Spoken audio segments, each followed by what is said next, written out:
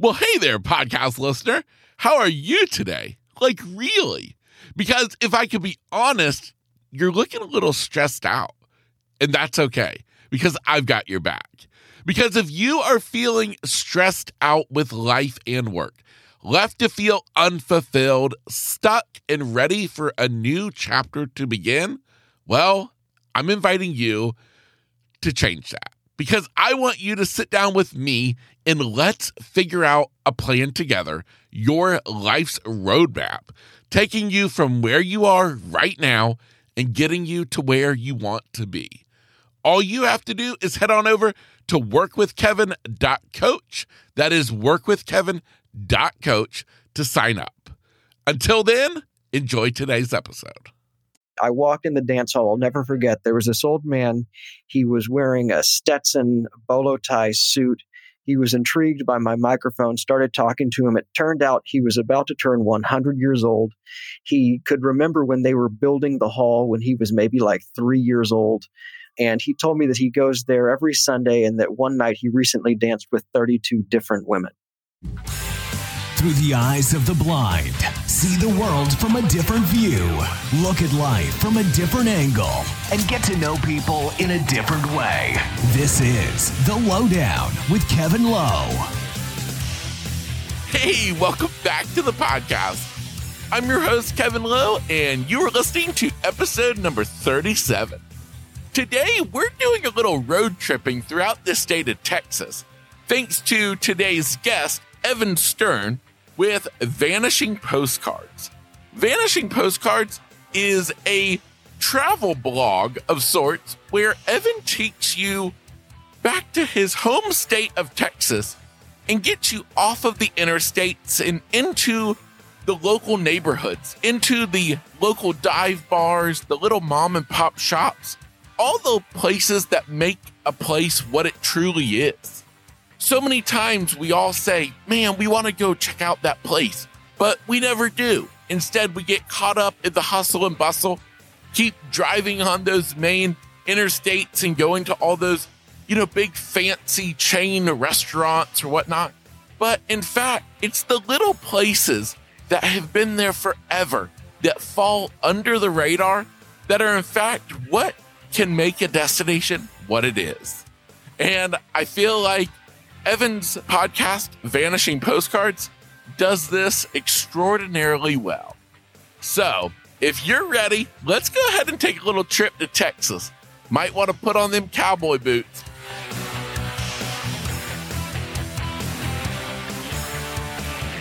Absolutely. Well, I'm Evan. I'm talking to you today from New York City. So if you hear some sirens in the background, street noises, I apologize. That's just kind of the way of things up here. I always tell everyone I've lived in New York long enough that I've owned the right to call myself a New Yorker for whenever I'm in the mood to do so. But at the same time, I am one of a proud few who can claim to have been born and raised in the city of Austin, Texas. I go back in Texas several generations. I'll probably die in Texas. So I like to say that I am bicultural. But the reason for my move here to New York was pretty simple. I'm a performer.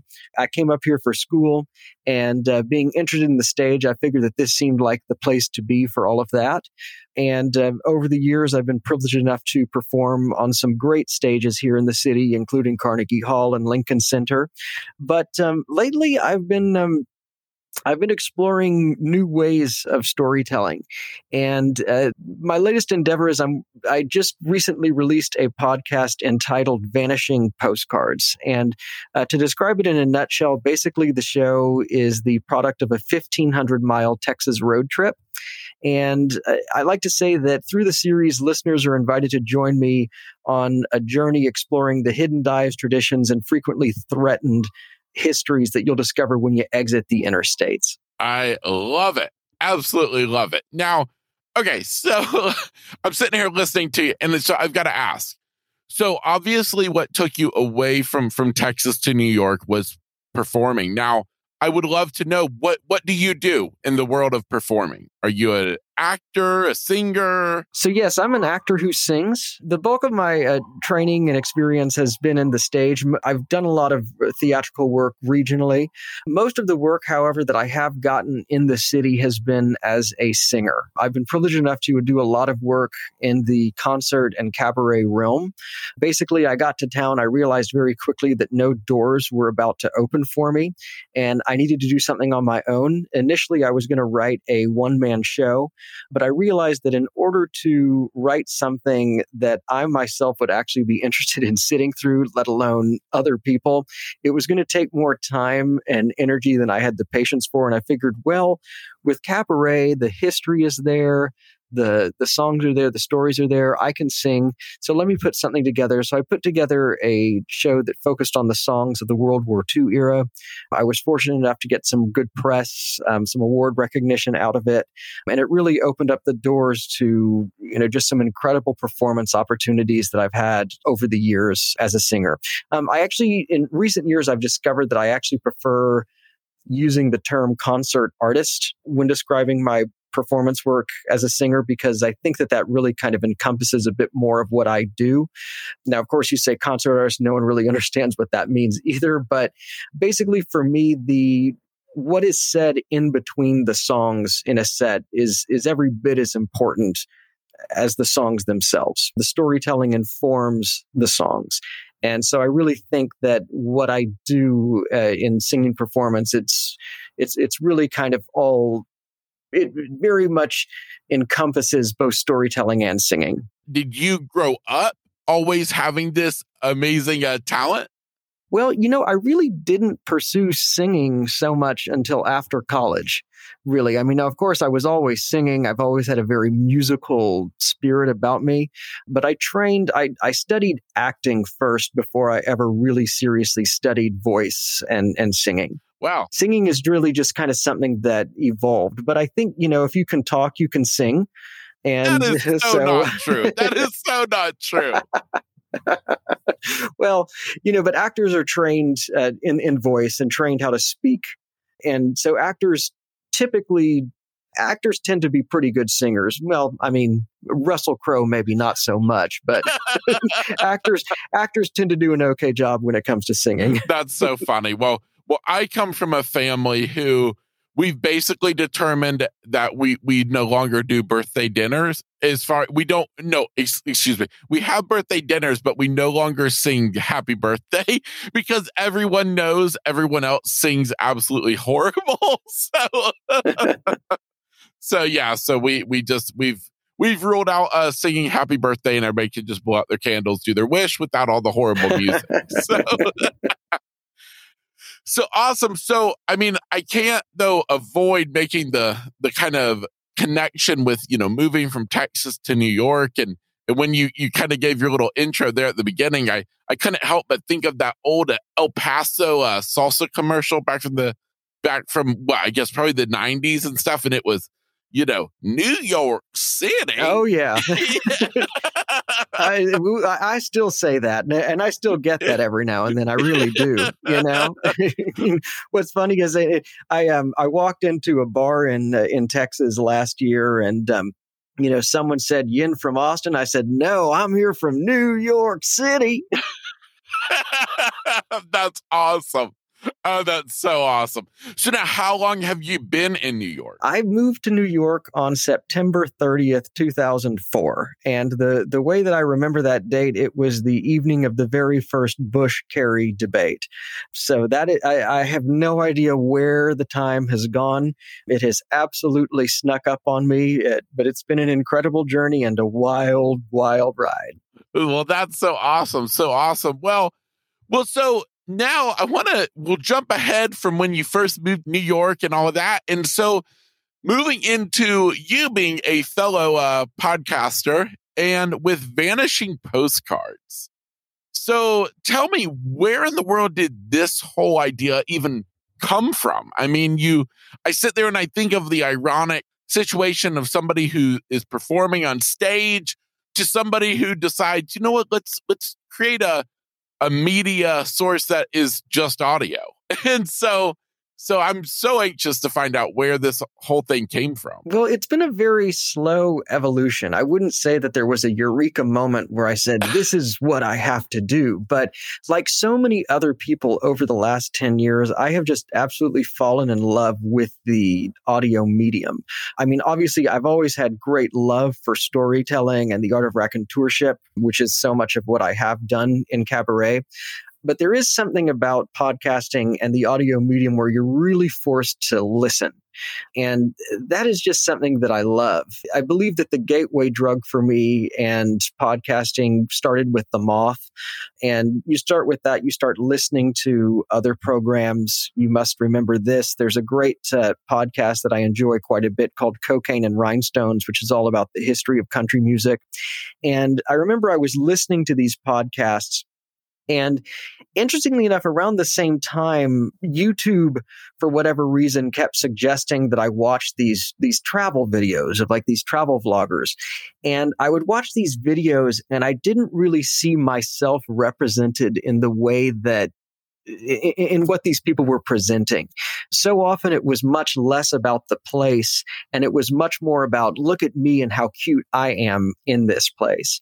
And I've often joked for many years that I've always wanted to use the word summer and winter as verbs. And being in New York, I try to get away during the cold months for a little bit, like January, February. I'll take some weeks off and get out of here. Being immersed in the gig economy, I've been able to arrange my life that way. And traditionally, for a while, what I was doing in January, February is I was going down to Mexico. And I enjoy traveling with purpose sometimes. And I came up with the idea, I thought, well, wouldn't it be interesting if I were to put together a podcast that would be a musical travelogue of Mexico? And basically my idea was I was going to go around to the different regions of Mexico, just using music as a portal to understanding the cultural regional history of Mexico. You know, I was going to go to Veracruz and talk about harps. I was going to talk about the callejoneada traditions in Guanajuato. You know, I was going to go to Monterrey and talk about, you know, the corridos that you'll find in the northern region. I traveled to Merida in the Yucatan in January of 2019, and I went so far as to take a stab at putting together a pilot episode. I interviewed some people while I was down there. And it's one thing to be writing in a vacuum and you're putting this thing together. You're thinking, oh man, this is just going to be awesome. This is going to be the best thing ever. You get in touch with an editor, you start figuring things out. You're like, oh man, this is going to be sweet. And then you sit down and you realize, oh my goodness, I have missed the mark so terribly. It was a classic lesson in show, don't tell. What I did, for instance, is I talked a lot about the city of Merida, but you didn't feel the city of Merida when you were listening to it. You missed like the vibrant, you know, assault on the senses that you get when you're down there. And in addition to that, I realized that the human voice has such great shade, color, and nuance to it that, you know, you're interviewing someone in Spanish, then you get an actor to come in and dub over it in English. You're just going to lose so much of that. And I realized very quickly that before tackling a project of that ambitious nature, I really needed to learn more about audio production. And I thought to myself, well, you know, it's maybe not as exotic as Mexico, but if there's one thing I know, it's that Texans love to talk and they tell good stories. And heck, it's warmer in Texas in January than New York. So let me go back to Texas. And so in January of 2020, I went back home with a microphone and I started to try my hand at recording some oral histories. And honestly, I really didn't know how it was going to go. But the project very quickly evolved into Vanishing Postcards. When I went down there, I really initially only had 2 story ideas. I wanted to do a story on this ancient dive bar in Austin called the Dry Creek. And I also wanted to do a piece that was kind of looking at some of the changes that were going on in East Austin, which is a historic African-American community. And beyond that, I really didn't have many ideas. But after the first 2, I kind of took a step back and I said, okay, well, what is it that these episodes have in common? And I said, well, each one is kind of a snapshot of a place. What is that? That's a postcard. And if there was a thread that both had in common, it's that they were both representative of histories that were kind of, you didn't know how much longer either of these places were going to be around. They're representative of traditions that might be on their way out. And so Vanishing Postcards became the title. And from there, I just started searching for other places like that. And very quickly, it evolved into an entire season. Wow, that's so awesome. And what I was thinking is, I was like, wow, you totally answered. One of my other questions was, where did this name come from? This Vanishing Postcards? Because I had different ideas of maybe what it was referring to, but I love how you just piece that all together. That's just so awesome. Thank you. Wow. Now, I mean, I have to tell anybody who's listening to my podcast, Vanishing Postcards is totally different. Vanishing Postcards is one of those podcasts that I listen to, which I was actually listening to one of the episodes right before getting on this interview today, and it kind of made me a little bit delayed in getting prepared because I was so intrigued. I was just pulled in because the way that you create these episodes is that they play very much like you're watching a movie. They're very immersive. I mean, I was listening to an episode about being at a honky-tonk, and you felt like you were there in the honky-tonk. And I don't know, I just think that it is just amazing the way that you've been able to turn something that is only auditory into something that you can truly picture in your mind, like you're sitting there in the honky-tonk. Well, as I said, I mean, that's very important to me. I mean, I really do want for people to feel as if they're with me in these places. And I feel that I owe it to the places that I visit to just make the experience as sensory and immersive as possible. That's awesome. So awesome. Now, so I'm curious, when you set out and you thought, okay, we're going to do this, did you have, or do you still have kind of a bucket list in sense of, different places, destinations, people that you knew and know right off the bat that you want to be included on the podcast? Or have you kind of let that imagination flow a little bit, like let it kind of go where it leads? I'd say, it's a little bit of both, but really more than anything, I have just kind of tackled each episode on a case-by-case basis. And then I step back and I take a look at what I have. And the third episode that I put together was one so it was like the first place I went to was a dive bar. A little while after that, I went to a dance hall, and I thought, okay, so we have a dive bar and a dance hall. What else do you find in Texas? Honky-Tonks. Well, let's check out and see what that's about. And it was kind of like, okay, well, at this point in the season, do I need something funny? Do I need, something a little quirky? Let's go check out some strange museums that you're probably not going to read about in the big glossy travel guides. And it was really kind of one idea led to another in that sense. At the same time, in Texas, I did have the advantage of knowing the landscape, and it's an endless well of material. There were lots of stories that I definitely had an interest in covering. I knew that I really wanted to do a piece on border culture and conjunto music, and so I used this as an opportunity to visit the border and spend some time in the Rio Grande Valley as a result of that. The goal is eventually I would love to expand the map beyond Texas. I would love nothing more than to hit the road and take Route 66 from Oklahoma to California and collect oral histories along the way. Absolutely. That's awesome. Awesome. Because, and that's the other thing that I love about your podcast is because your entire mindset aligns exactly with mine, is getting off of the interstates and getting into the little towns. And that's where the true stories are, of getting to know the people and stuff. I know literally I've lived in the same little beachside town here in Florida. I'm a native. And just the other day, I was with my sister. We were out driving. I think we had a couple errands to run. Well, for whatever reason, we tried to avoid some traffic. We turned off of the one main road into this neighborhood area. And I remember us sitting there and we're driving, and my sister, she's pointing out to me, she's like, oh my gosh, she's like, there's the nicest little park we just passed. And so it just kind of goes exactly in line with the premise of your podcast, is getting off of those main thoroughfares and stuff, and you really don't understand like what you're going to find until you just do it.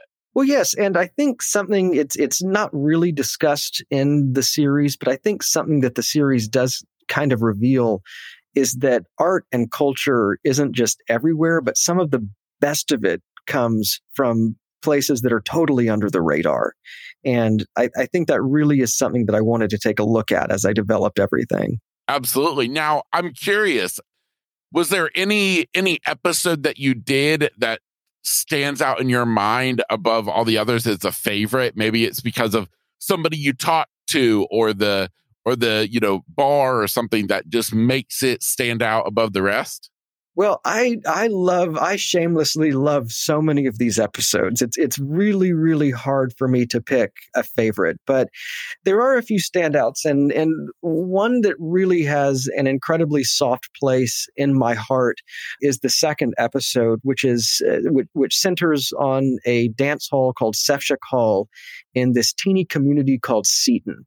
It's probably about an hour and 10 minutes, it's maybe about 100 miles. Well, no, it isn't even that far. Excuse me. It's maybe like 60 miles outside of Austin. It's 8 miles outside of a town called Temple. But this is a small community, Seaton, Texas. It's about 40 people live there. I typed it into my car's GPS and, it didn't come up. But the place really comes alive on Sundays when families and couples gather to dance at this old dance hall called Sefshik Hall, which is by many estimates now the oldest continuously operating family-run dance hall in the state. It was opened by the Sefshik family in just about 100 years ago. And the woman who ran the place until recently is named Alice Shulock. She recently turned 91 years old. And I had given her a phone call and I asked if it would be, I had never heard of this place until about 2 days before I went up there.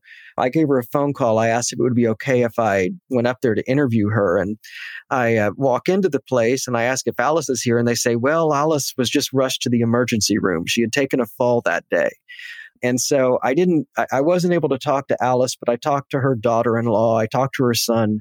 I talked to all of the people gathered at the place. And it turned into an incredibly moving experience because of the community that the people who go there find. And they've been, in its generations have been going to this place. I mean, you talk to the people there. There was this old man, I walked in the dance hall, I'll never forget. There was this old man. He was wearing a Stetson bolo tie suit. He was intrigued by my microphone, started talking to him. It turned out he was about to turn 100 years old. He could remember when they were building the hall when he was maybe like 3 years old. And he told me that he goes there every Sunday and that one night he recently danced with 32 different women. Wow. It turned into a rather emotional episode in a lot of ways. I was sitting there in post-production and I thought to myself, there's just something that's kind of missing here. And I realized I was talking a lot about the history that these dance halls represented. And I thought, well, I should really find an expert that I can talk to who really knows about this more than me. And I found this wonderful woman by the name of Deb Fleming, who at the time was the head of an organization called Texas Dance Hall Preservation that was entirely dedicated to preserving dance halls. And I asked her why dance halls were meaningful to her. And at which point, she found herself in tears and she said, these places have a lot of heart and I fear that we're getting away from it. And she says, it's not just about the fun and the dancing and the music. The people who run these places have to work real hard. It's about cleaning the toilets. It's about making certain that the roofs are fixed. And she sees how hard these people are working to keep these places going. And it's very true. And I think that is kind of a mission of Vanishing Postcards, is to shine a light on these places and the hard work that goes into keeping them going. And I know so often it doesn't matter if you're in New York, Florida, Texas, wherever, whenever an old dive or institutional business of some sort closes, you'll have all of these people coming out of the woodwork crying, going, oh my goodness, this is so terrible. But my question to you is, when was the last time you actually went there? I mean, there are people who depend on these places to make their livelihoods. And if you're not supporting them, then why should they stay in business? That is so true. It's kind of how we laugh and say that about even people is every time when somebody passes away, you have all these people who, they wish they had talked to them more, stopped by their house, knew they were getting old, knew they were sick or whatever. And it's, well, why didn't you? And maybe now use that as a lesson to change that perspective, And I think it's certainly true in the sense of like what you're referring to with small businesses is it's easy to say, oh yeah, we're all about supporting small businesses. But then we all drive across town to go to the Walmart rather than, to the little local, mom and pop store. So absolutely. And I think too, we as a culture and society need to ask, beyond just supporting them ourselves, what more can our communities do to see that they are protected? And there are a lot of, it goes above my pay grade, but there are a lot of steps that cities and governments and community organizations can take to protect these places. And I think that it is time for us to have that conversation and think about that. I know my hometown of Austin is changing quite a bit. You have to ask, why are people moving to Austin? What is it that they like about Austin? And, I think it's important to protect, what makes these places special so that it isn't lost. Change isn't something to be feared, but we have to grow and change responsibly. Absolutely. Absolutely. Now, I'm going to put myself out there and at the risk of just totally embarrassing myself, but you know what, whatever, won't be the first time, is so coming from me, this Floridian, I've only ever heard the term dance hall like when listening to Pat Green songs. What exactly is a dance hall compared to a bar? Well, a dance hall, I think, so a dance hall is where you take your family. I think a honky-tonk is where you take your date. That's kind of different. A dance hall is, most dance halls, you'll be able to get beer or you'll at least be able to bring your own. But it's much more of a community gathering place than I think a typical bar is. And dance halls also tend to have longer histories because you don't really hear about them building new dance halls at this moment in which we're currently living in. So it's a combination of factors, but Texas is blessed to have a number. There used to be thousands of them. I think now there are something like 400 left. Of those 400, many of them are in danger, and there aren't a lot that run quite regularly. Some very famous dance halls include Green Hall and Lukenbach. But I find when the press goes to Texas, that those are the dance halls that they always focus on. And there are so many others out there that are worth knowing about and visiting. And so that's kind of why I felt moved to seek Sefchick Hall out. Absolutely. That's awesome. Awesome. Now I'm curious to know too, I've not listened to all of the episodes of your podcast. Have any of them featured anything of like the food of Texas? Absolutely. Because I was going to say, I'm a huge barbecue lover here in the South, but I know our barbecue is vastly different than Texas. It's all good. I'm not one to get into any of those games of one-upmanship, but I will say I am pretty prejudiced. I love my Central Texas barbecue, and I'm just going to go ahead and leave it at that. That's awesome. But the episode, there's an episode I'm going to be releasing this week. It isn't entirely centered on barbecue, but barbecue is a big, important through line that runs throughout the episode. It's the piece I kind of referenced it a bit earlier, but I said that I wanted to do a piece on East Austin. And so if you go to East Austin, possibly maybe the most famous barbecue restaurant in the nation right now is Franklin's Barbecue, which is in Austin. People line up for hours on end to get into this place. But those of us who have lived in Austin for a long time, something that I've kind of had a hard time wrestling with is that for years there was another barbecue restaurant that was in that exact same location that was called Ben's Long Branch Barbecue. It was an old African-American run barbecue joint that had been there for about 36 years, and you never saw a line like that for Ben. But so I go there and I kind of delve into the history of the East Side a bit. But there's another barbecue joint that I go to visit in the episode that is still very much in business, and that's Sam's Barbecue. The story is Sam's was opened in the 1950s, and the current owner is named Brian Mays, and his father won the joint back in the 1970s his father won the place in a gambling wager, is what happened.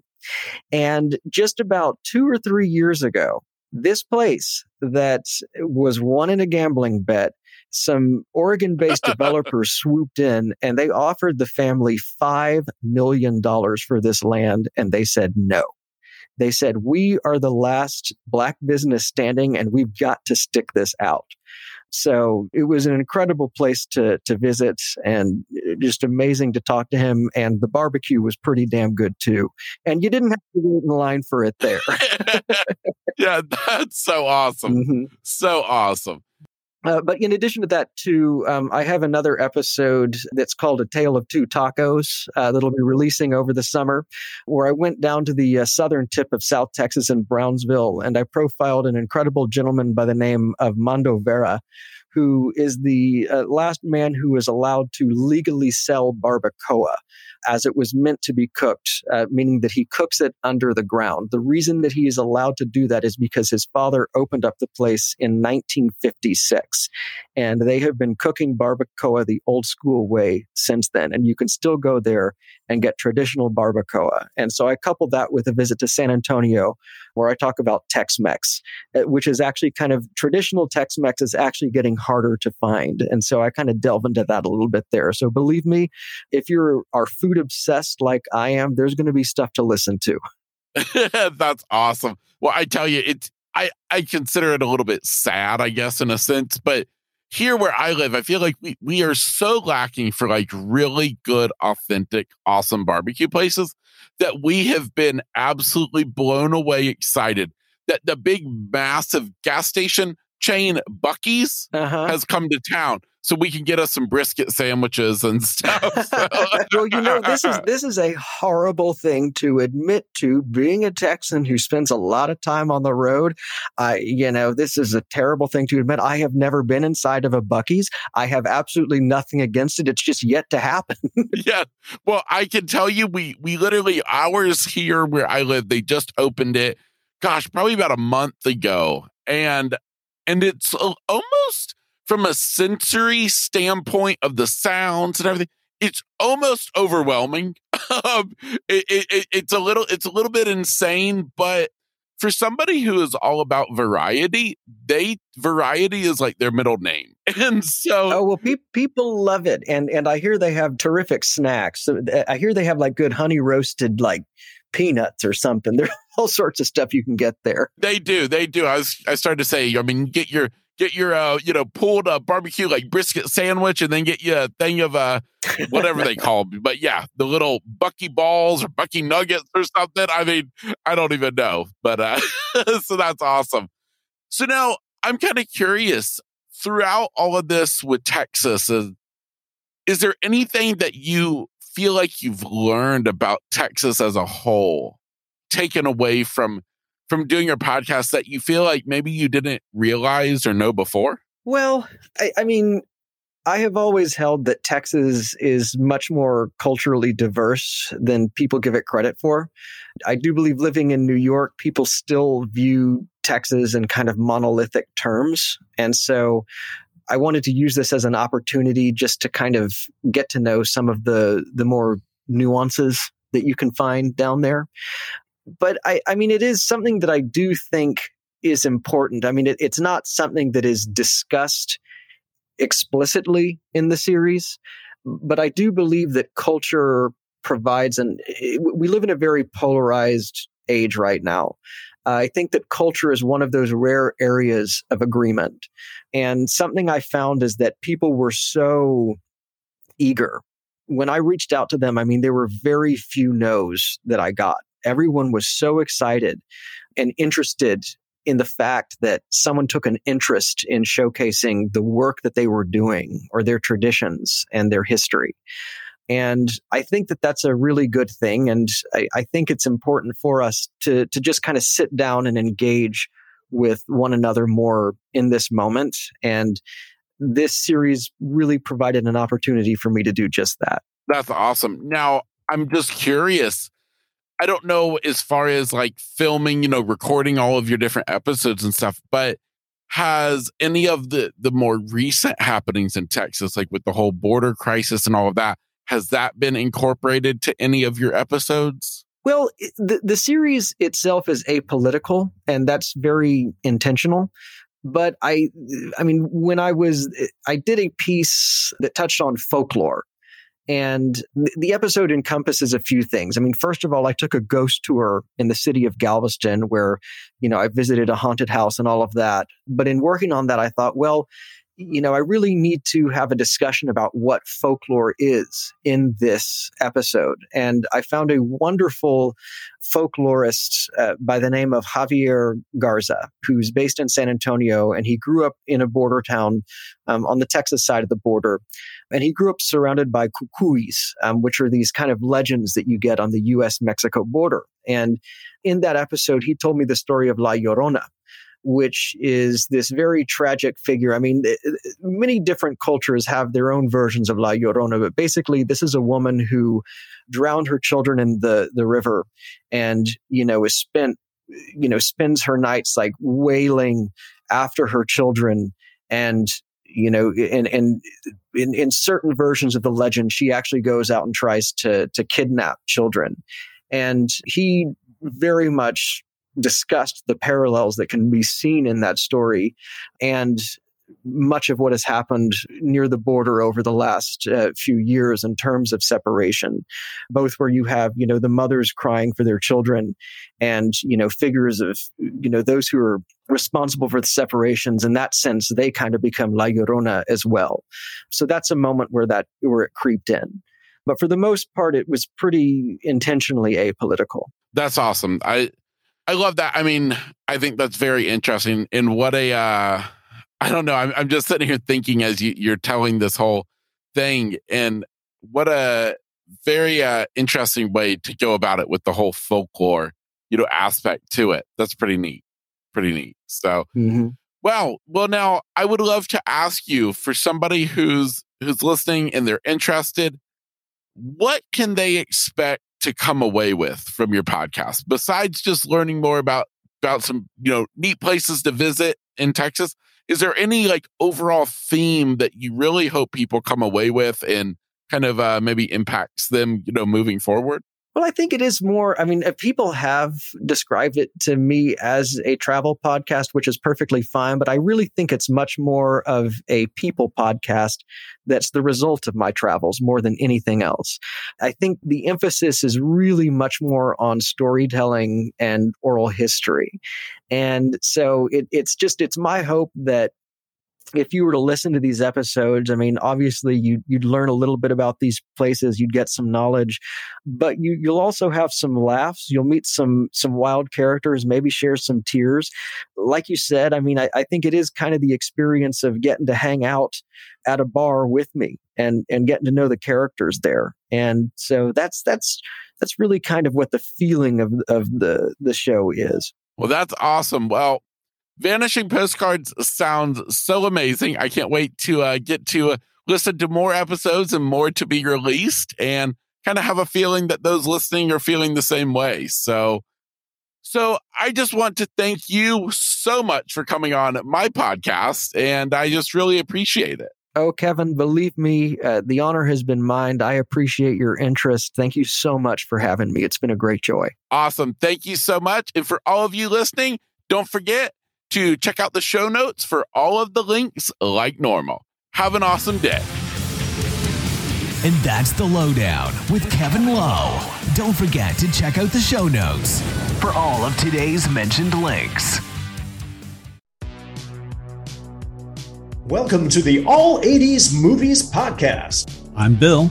And I'm Jason, and this is the podcast where we talk about the blockbusters, the flops, and everything in between from one of the freshest decades for movies, the 1980s. So whether you're a brain, a jock, a valley girl, or a Jedi, we've got some 80s classics for you. Do these movies stand the test of time? Are we discovering something new? Is there an 80s movie we're finally watching for the first time? Join us each week as we dive into the cinematic nostalgia that inspired and influenced a generation. From the hits to the cult classics, we'll discuss our earliest memories, favorite scenes, fun facts, and our not-so-favorite movie moments, too. It's the All 80s Movies Podcast, now available on all major streaming platforms. Please subscribe and happy listening.